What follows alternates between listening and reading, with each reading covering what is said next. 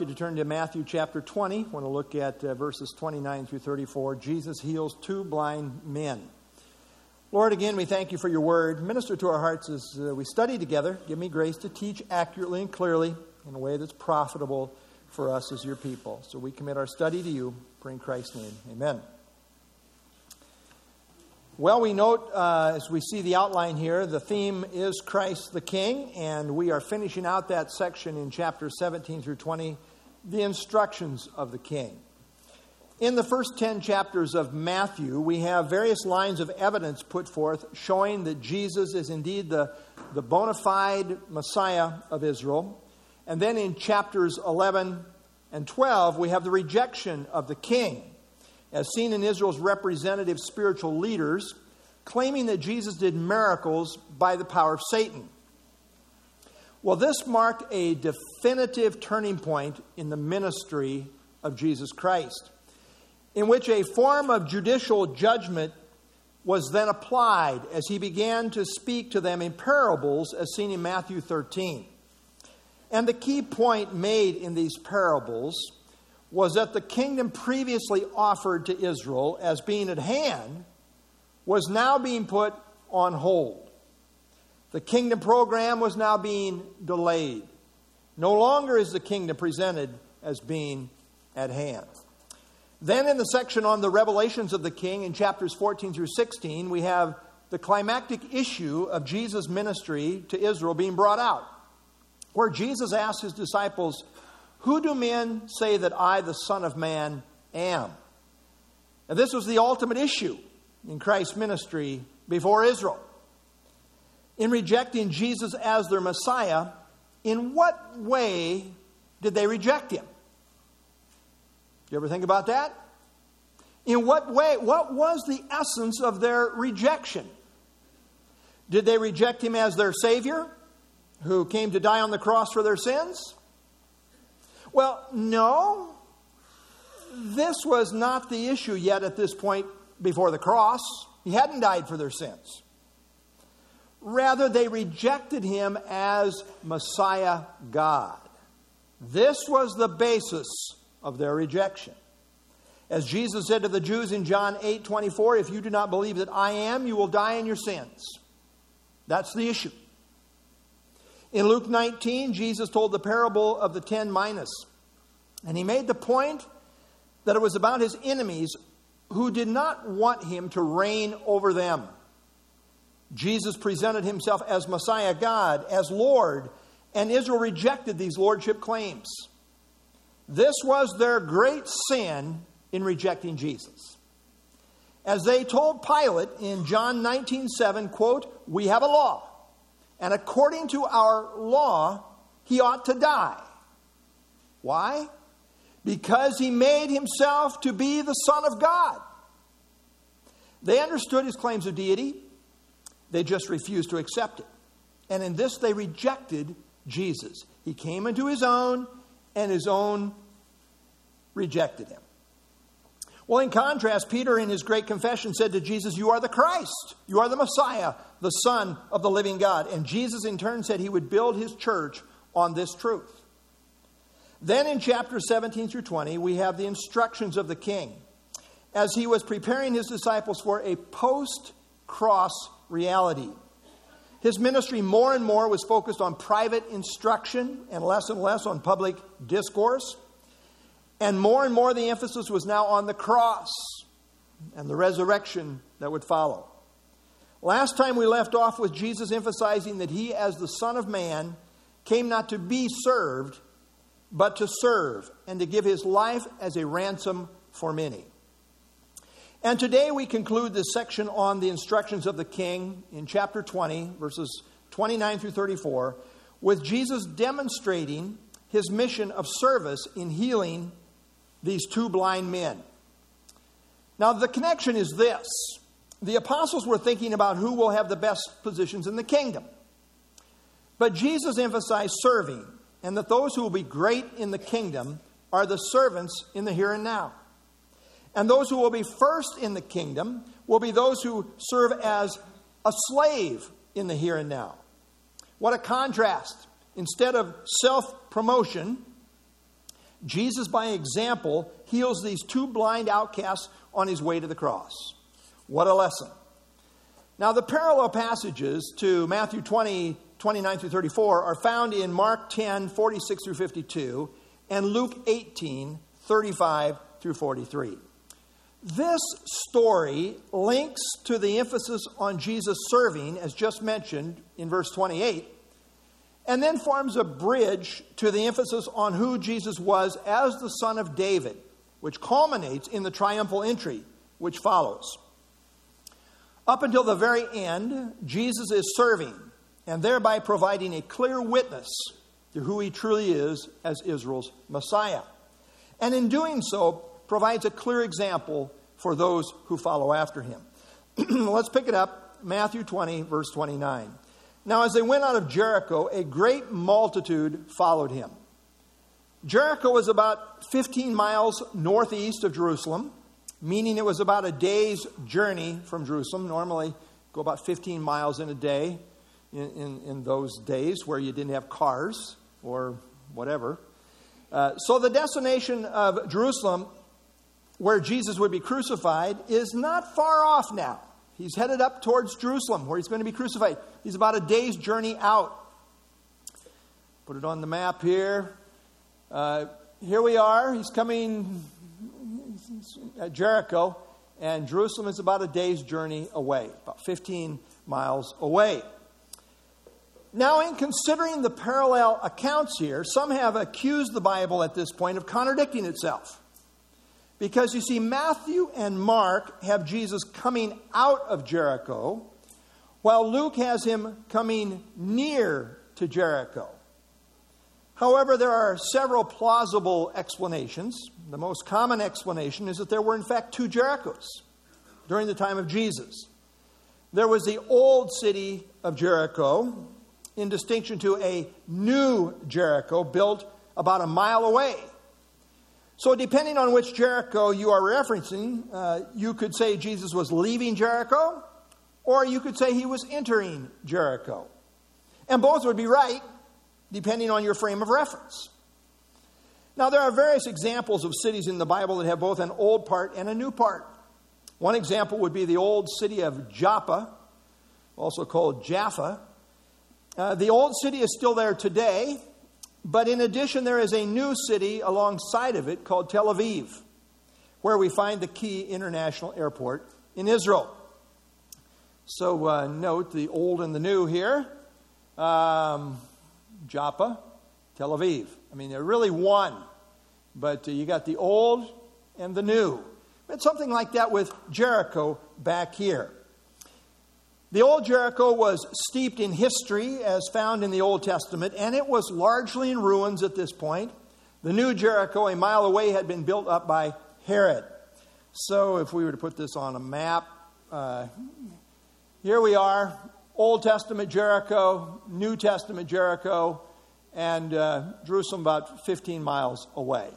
But this could explain why one describes it one way and another describes it a different way. It's very possible that Jesus was leaving the ruins of the old city and entering the new, which would satisfy all accounts, which are merely reported from different perspectives. There are other possible explanations, but this is the most common.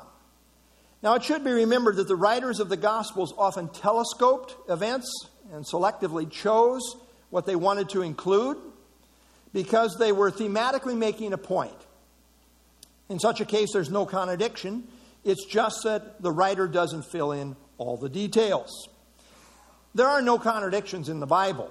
What sometimes seems to be the case always has plausible explanations when examined more closely. Ed Glasscock says, "It is to be remembered that the synoptics often present variety in reporting, offering augmentation, not contradiction." Amen to that. Well, Jesus was very popular at this point, although a very controversial figure because of the hostility of the Jewish religious leaders. And so a great multitude, not a small, but a great multitude was following him. However, the large crowd at this point is probably also accounted for by the fact that they were pilgrims making their way up to Jerusalem for the annual Passover feast. Verse 30, in this context, related to Jericho, we find this scene. Verse 30, and behold, two blind men sitting by the road, when they heard that Jesus was passing by, cried out, saying, have mercy on us, O Lord, Son of David. Now the other two synoptic, which means similar gospels of Mark and Luke, present only one blind man. So here we have another issue. Was there two or was there one? Again, there's no contradiction because they don't say there was only one, but rather they focus on the one. And this is probably because the one was more prominent in terms of being the spokesman, more vocal, the more vocal of the two. We're not told the why. Mark specifically names the more prominent one as being Bartimaeus, the son of Timaeus. This would suggest that perhaps Bartimaeus became well known in the early church and was perhaps personally known by Mark.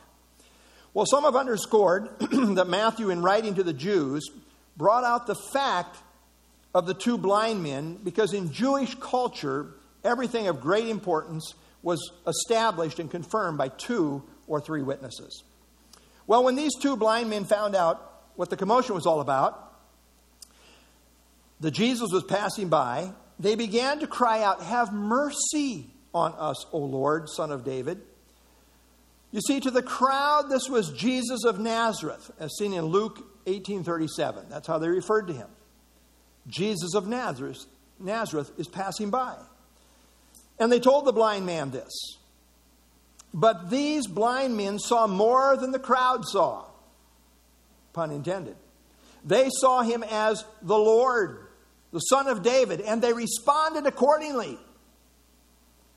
The crowd wasn't crying out this at this point. Now, they get stirred up in that way as we see the triumphal entry next time. But the crowd is not saying this at this point. For them, he was just Jesus of Nazareth is passing by. Now notice it says here they cried. Cried out denotes a loud cry of intensity. I mean, they were really letting it rip. This is the word used of the Canaanite woman who cried out for Jesus to heal her daughter in Matthew 15.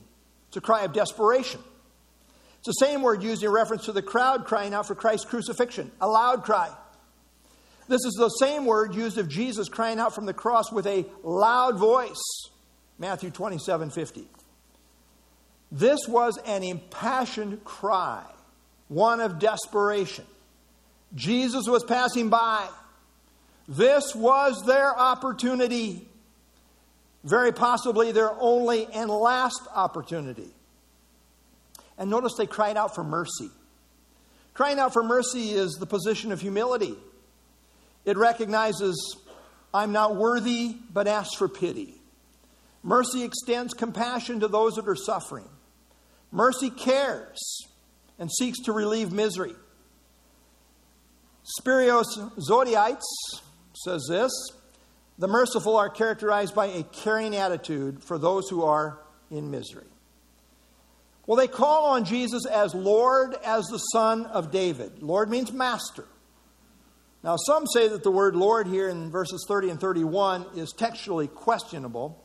However, in verse 33, there is no debate that they referred to him as Lord.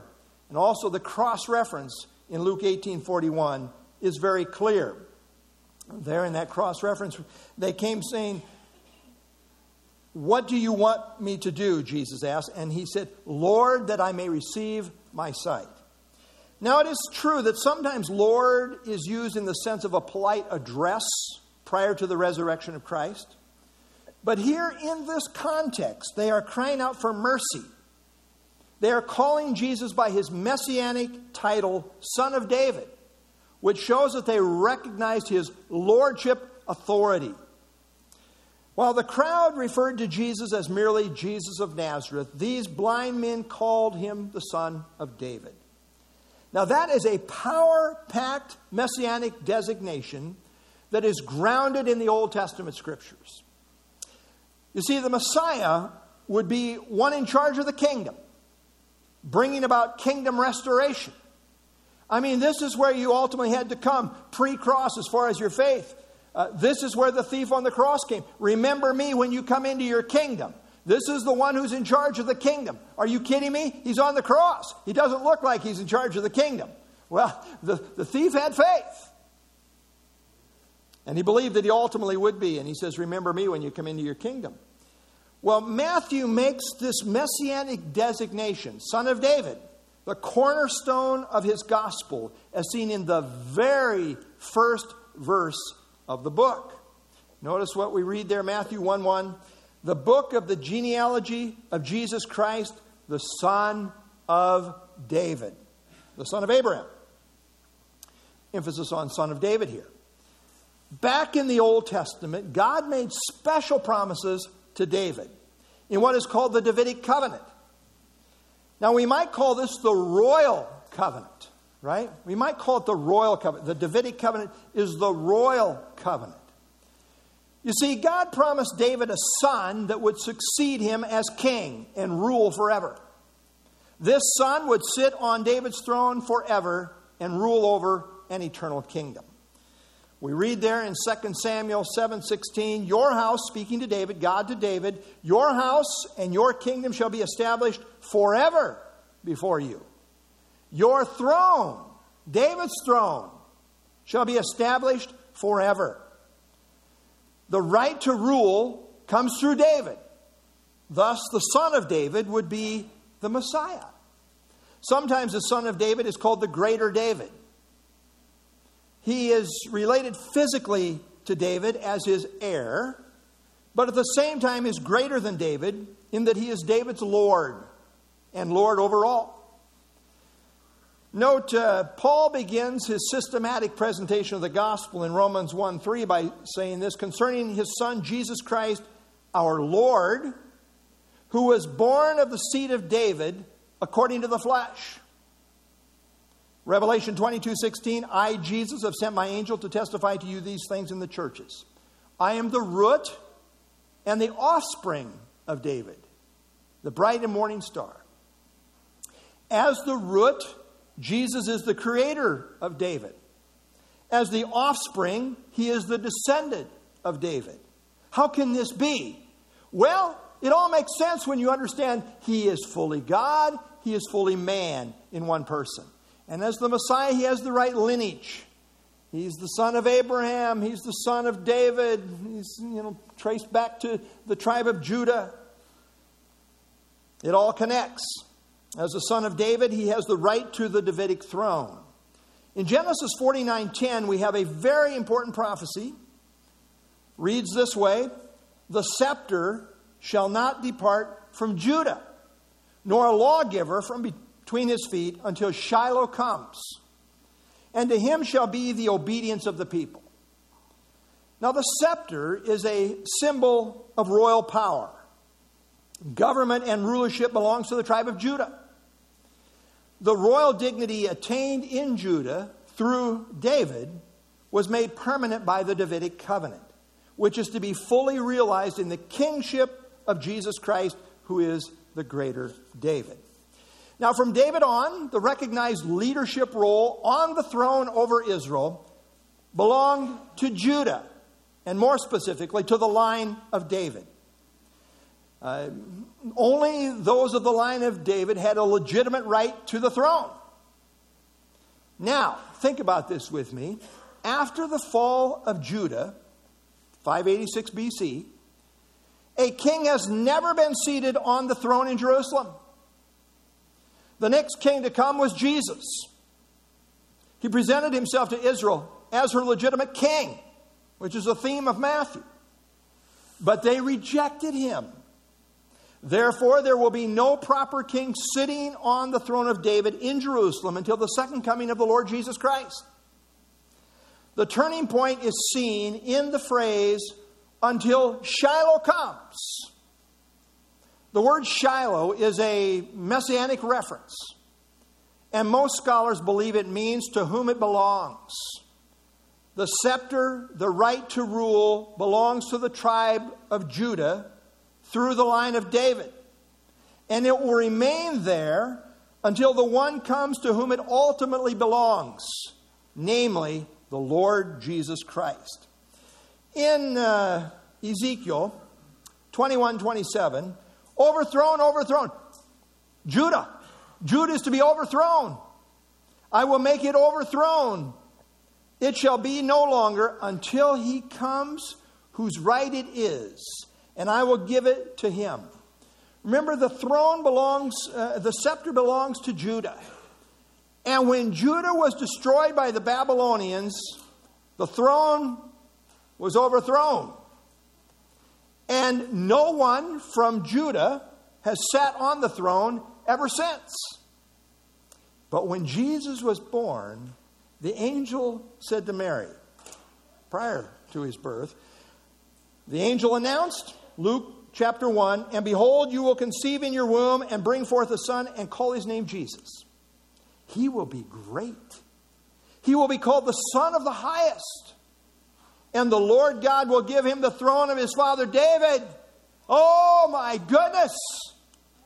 And he will reign over the house of Jacob forever.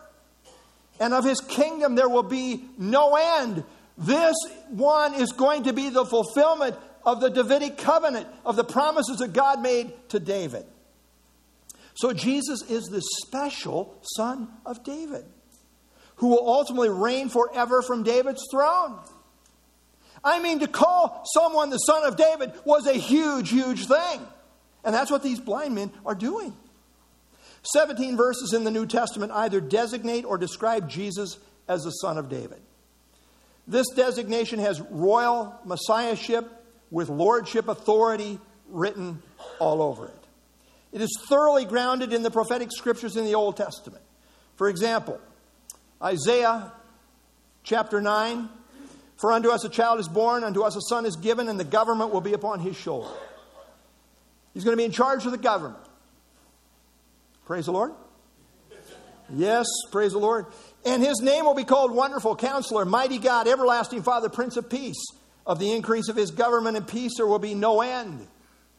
Upon the throne of David and over his kingdom, to order it and to establish it with judgment and with justice from that time forward, even forever.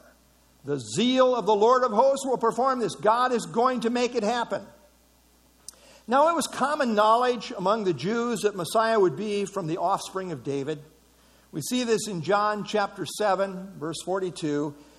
They're talking about who Jesus might be, and they're reasoning among themselves, saying, has not the scripture said that Christ comes from the seed of David? And from the town of Bethlehem, where David was? Yeah, they got that right. You just need to be a little more careful in your research and note that this connects with Jesus Christ perfectly. Well, in calling Jesus Lord, who is the son of David, these blind beggars recognize Jesus as Lord, who is the long-awaited royal Messiah, who was to come and bring in the kingdom and sit on David's throne, which is exactly what the religious leaders and the people generally refused to acknowledge. As such, these blind beggars were acknowledging Christ's kingdom authority. Verse 31. Then the multitude warned them that they should be quiet. Be quiet. Go to the cry room or something. Be quiet. But they cried out all the more, saying, have mercy on us, O Lord, Son of David. You see, the multitude had no regard or concern for these social outcasts. And they had no faith either that Jesus was the Son of David. They had no mercy. They saw these blind beggars as really an embarrassment. And society generally tended to see an ailment like blindness as the result of some personal sin. In John 9, the disciples asked Jesus about the man born blind, wanting to know if it was because of his sin or that of his parents. So the multitude was warning these two beggars that they should keep quiet. But the blind beggars cried out all the more at the top of their voices. And they would not be silenced. They didn't care what anyone thought. They wanted the attention of Jesus, the kingdom Messiah. What a picture here. The crowd wants to keep people from Jesus, people like this, and they don't care. But those truly looking to Jesus for his help will not be deterred or dissuaded. This reminds me of Luke 16:16, where Jesus said the kingdom of God has been preached and everyone is pressing into it. The truth of Christ calls for a resolute response. To enter in involves a personal application of forcefulness, involving a determined commitment, which goes contrary to the crowd. Aligning with the truth of Jesus puts one against organized religion, certainly did in this context, against the organized religion of the day, which was not easy. On the one hand, you have the broad way, it's the easy way that leads to destruction. Many are on that path, most, the majority. Narrow is the way that leads to life. Few there be that find it. Jesus said, narrow is the gate, difficult is the way that leads to life, and there are few who find it. Matthew 7:14. To enter in involves resolute determination, which runs contrary to the crowd and is not for the faint of heart. It involves earnest sincerity that counts the cost. It does not happen through indifference or in a nonchalant manner. This is descriptive of a serious commitment that is sincere and resolute. I always think about Revelation at the end of the book, final things, but the cowardly. The cowardly. They're going to have their part in the lake of fire. Why? Because they were cowardly. They wouldn't stand up to the crowd. The cowardly. Well, that's why I rejected you, Jesus. The crowd influenced me more than you. The cowardly, unbelieving, abominable murderers, sexually immoral, sorcerers, idolaters, and all liars will have their part in the lake which burns in fire and brimstone, which is the second death. Jesus said this, Luke 13, strive to enter through the narrow gate. Strive to enter. For many, I say to you, will seek to enter and will not be able. Strive to enter means to earnestly seek. And the point is, one better do it before the door of opportunity is shut. In sharing the gospel with people, I've often asked them, after I've shared the gospel fully with them, now what do you want to do with the truth of Jesus? And a lot of times, they just kind of say something like, I don't know, or maybe. And that's always a clear signal to me that they're not serious. You see, a saving faith commitment is sincere. It wants in. And it is sure of it. It's intentional. Just like these blind beggars were intentional. They weren't saying, I'm not sure I'm interested in Jesus, but we'll consider it. They were all in. They were intense. And they pressed the issue in spite of the crowd. This is the stuff of genuine saving faith.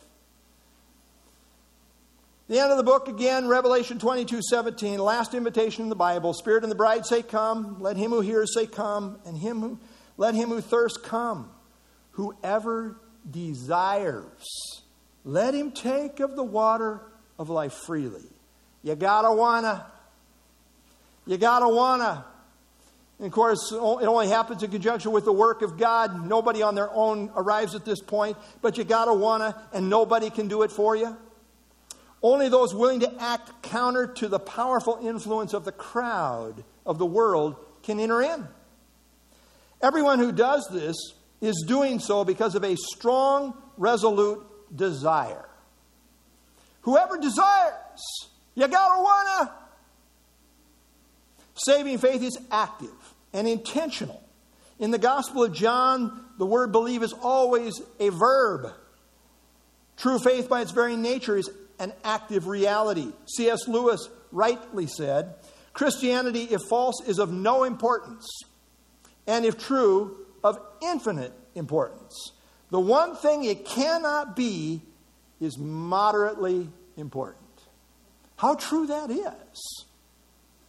I think that is reflected in a saving faith that presses into the truth of Jesus in spite of the world, the flesh, and the devil that seek to keep the person from Christ. A saving faith is serious about Jesus and therefore a life-changing reality. Those that aren't serious aren't saved. It is noteworthy that earlier in Jesus' ministry, he never really personally used the designation Son of David in reference to himself. In fact, in Matthew 9, 27 through 30, when he healed 2 other blind men on a different occasion earlier in his ministry, they also called him the Son of David. And he commanded them to tell no one. Don't tell anybody. He didn't say, you're wrong about that. No, they were right. He said, don't tell anyone. And the reason Christ kept the lid on the Son of David language was apparently because this messianic designation was very politically charged. The Jews largely thought of the Son of David in terms of a political Messiah who would deliver them politically. Jesus wanted people to see him for his biblical character and biblical qualifications, and not just as a political deliverer. Therefore, he functioned the way he did in letting his life and ministry speak for itself through the lens of the prophetic scriptures. But now, as the cross is on the horizon, he allows the truth of who he is as the Son of David to come forth front and center before this great multitude. No longer is he saying, oh, don't tell anybody. It's fine. Tell everybody. And they're really going to let it rip on the way into Jerusalem in the triumphal entry. Earlier in the case of these 2 blind men, they were told to keep quiet. But now in reference to this great multitude, it is on full display. And even in a greater way in the triumphal entry, which is to follow shortly. Verse 32. So Jesus stood and called them and said, what do you want me to do for you? That's an interesting question, isn't it? What do you want me to do for you? It's like the invalid. Do you want to be made well? I mean, what do you want me to do? Jesus did not deny the validity of summoning him as Lord and Son of David. Rather, he in effect acknowledged the legitimacy of their lordship messianic designation by asking them what they wanted him to do for them. I mean, as Lord, as Messiah, the Son of David, what do you want me to do for you? Well, they kind of could have said, well, Jesus, we want you to do for us what nobody else can do, right?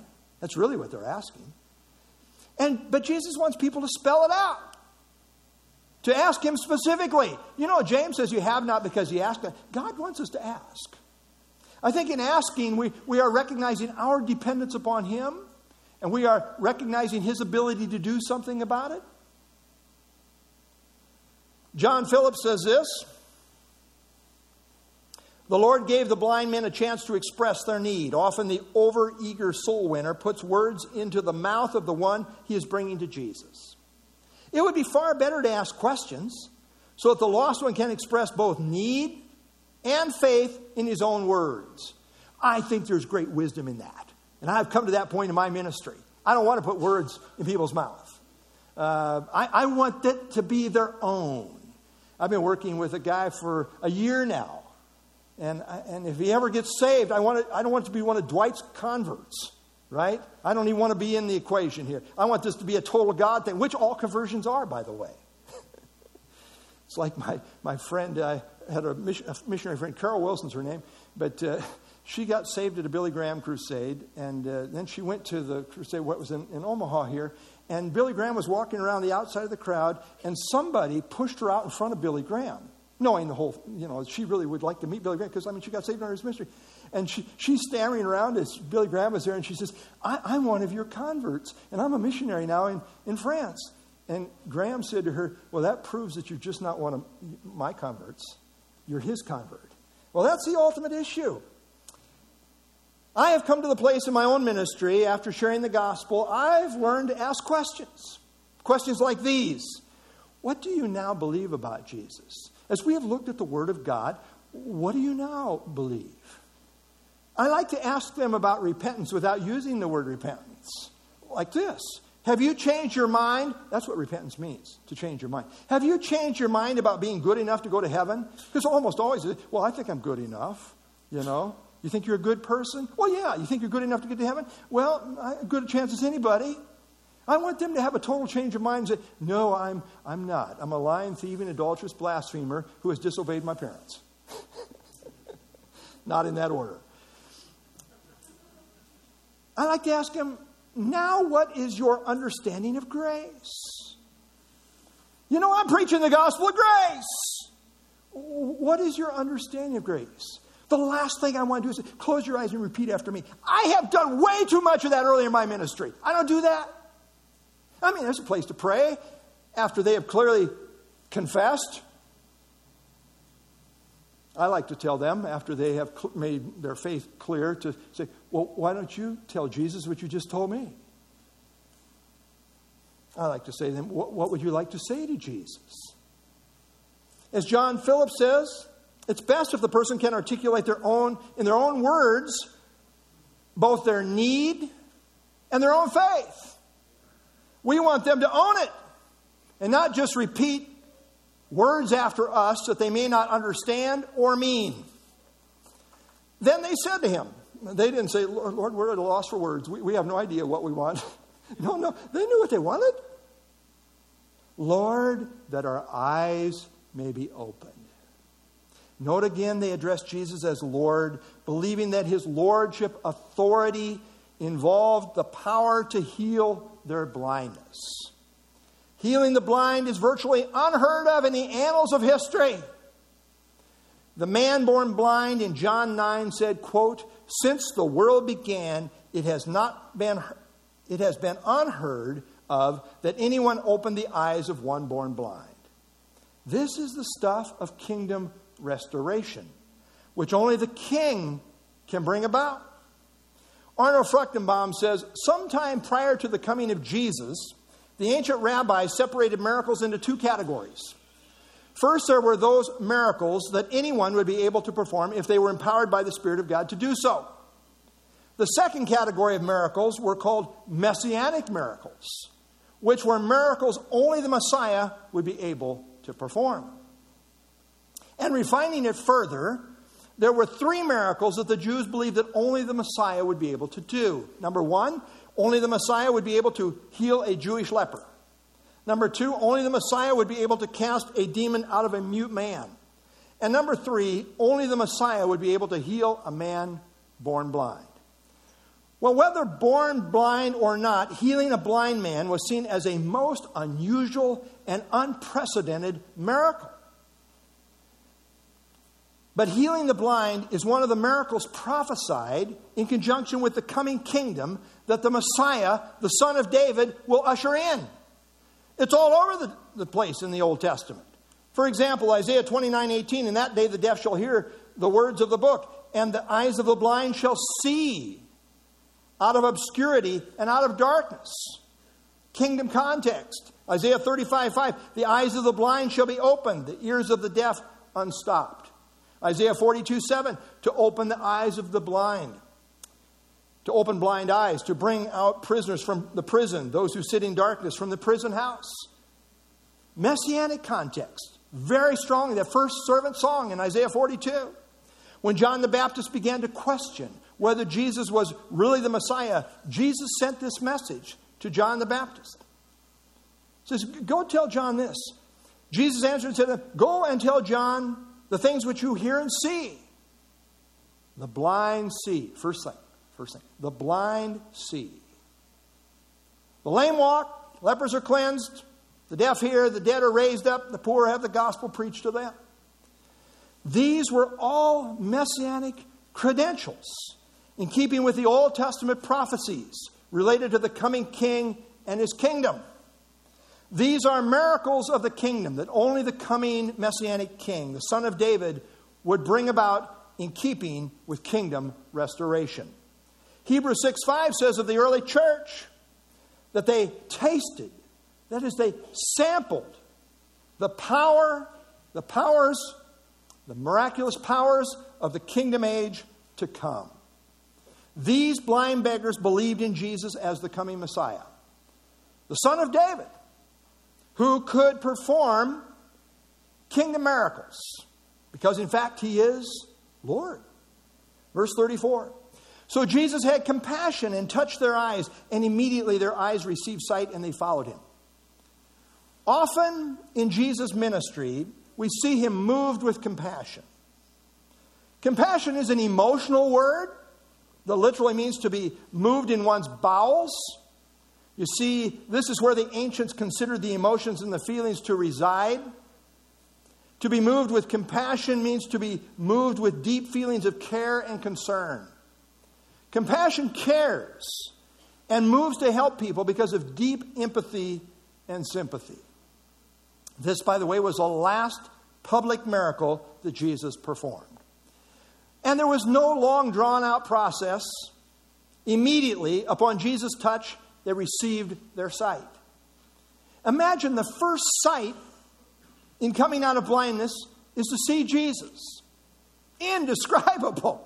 I mean, that experience must have been just mind-blowing. These healed blind men, upon receiving their sight, followed Jesus, which is indicative of true faith. Now it is clear from the cross-reference in Mark 10:52 that these two blind men had true faith, because it says there that Jesus said to Bartimaeus, quote, "Your faith has made you well." Your faith. Well, what kind of faith they have? Well, they dressed Jesus as Lord, dressed him as the Son of David. John Phillips says 10,000 new sensations were being recorded in their brains. A new world had opened up before them. They saw themselves, but they followed Jesus. That is what happens when a person has a genuine encounter with God's beloved Son. What we have here is really, I think, an illustration of saving faith. These men, on the basis of faith, receive physical healing. But that is indicative of a deeper spiritual healing. Not only did these blind men receive physical sight, but they had come to have spiritual sight in faith that sees Jesus for who he is as Messiah Lord. Jesus said this in his ministry. John 8:12, then Jesus spoke to them again, saying, I am the light of the world. He who follows me shall not walk in darkness, but have the light of life. Jesus spelled out the problem in John chapter 3. And this is the condemnation, that the light has come into the world. Here's the problem. Here's the basis of condemnation. Light has come into the world. The light is there, and you're accountable for it. And here's the problem. Men love darkness rather than light because their deeds were evil. For everyone practicing evil hates the light and does not come to the light, lest his deeds should be exposed. You know, men in their natural state love darkness rather than light. And because of this, they don't want to come to the light. They hate the light, which is Jesus. That is why they howl to high heaven when the light of God's truth shines upon them. They don't like it. But when people respond to the light of God's conviction, as seen in the light of the gospel, then God performs a supernatural creation miracle in which the person is born again. And this is totally a God thing. In 2 Corinthians, Paul writes, but if our gospel is veiled, that is hidden, it is veiled to those who are perishing, whose minds the God of this age has blinded, who do not believe, lest the light of the gospel of the glory of Christ, who is the image of God, should shine on them. Here's the problem. The God of this age, the devil, has blinded the minds of people in unbelief. But in salvation, people come to see the light of the truth of Jesus as Lord God. This is a supernatural thing in which God miraculously turns on the light in the heart of people. He goes on to say, Paul does, in 2 Corinthians 4, 5, and 6, for we do not preach ourselves, but Christ Jesus the Lord, and ourselves your bondservants for Jesus' sake. For it is God who commanded light to shine out of darkness. You know that creation miracle, let there be light, in Genesis 1? It is God who commanded light to shine out of darkness, who has shown in our hearts a miracle of light, to give the light of the knowledge What have we come to know? What have we come to see? The light of the knowledge of the glory of God. Where do we see it? In the face of Jesus Christ. In the person of Jesus Christ. In seeing the light, we have come to see the truth of Jesus for who He is as Lord God. In the face of Jesus, we have seen the glory of God, and that forever changes us.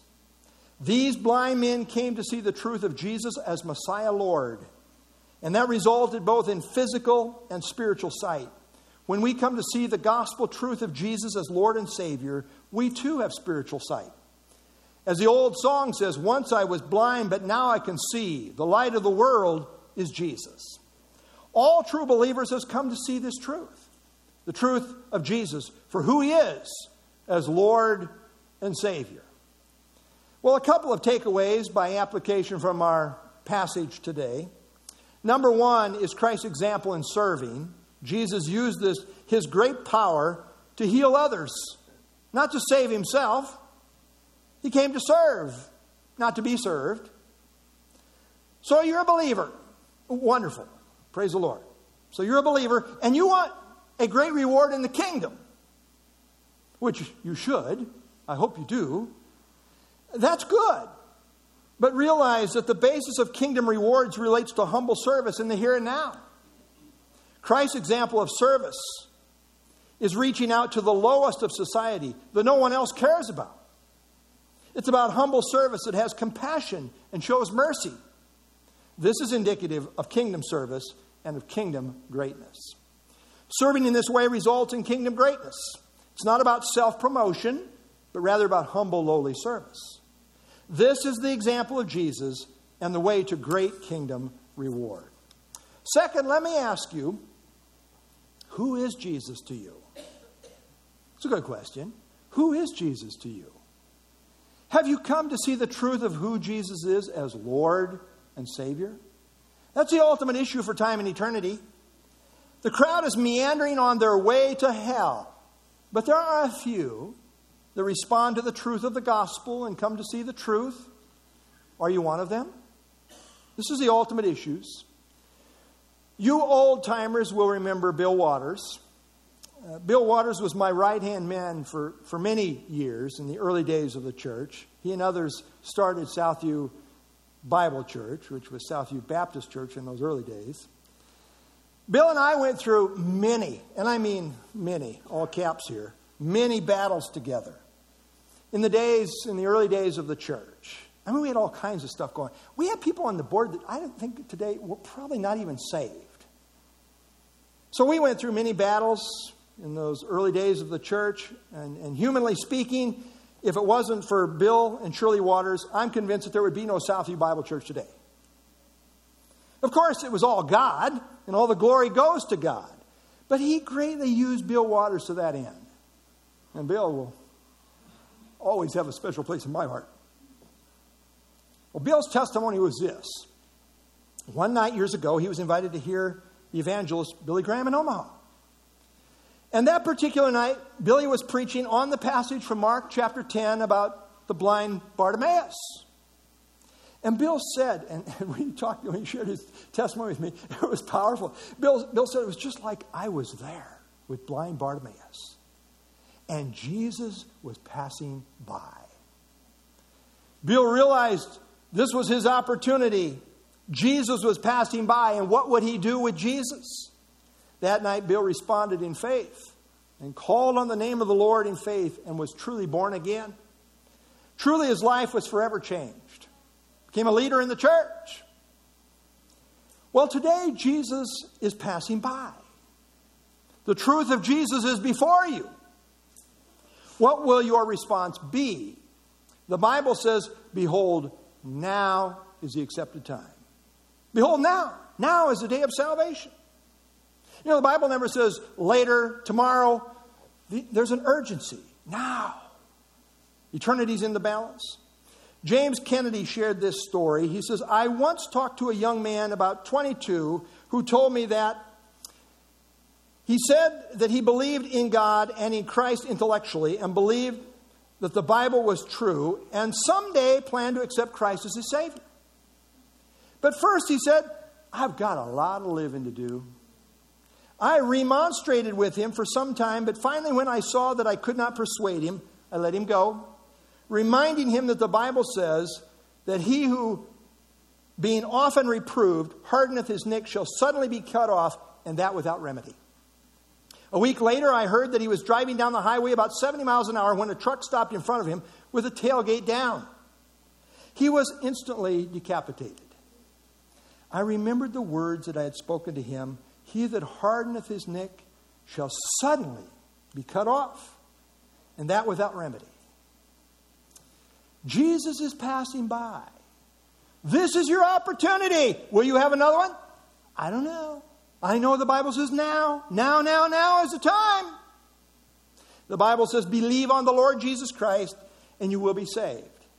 It says, whoever calls on the name of the Lord shall be saved. Jesus is passing by, so to speak. Jesus is passing by. What is your response? That is the ultimate issue in time and for all eternity. Let's stand and have our closing song.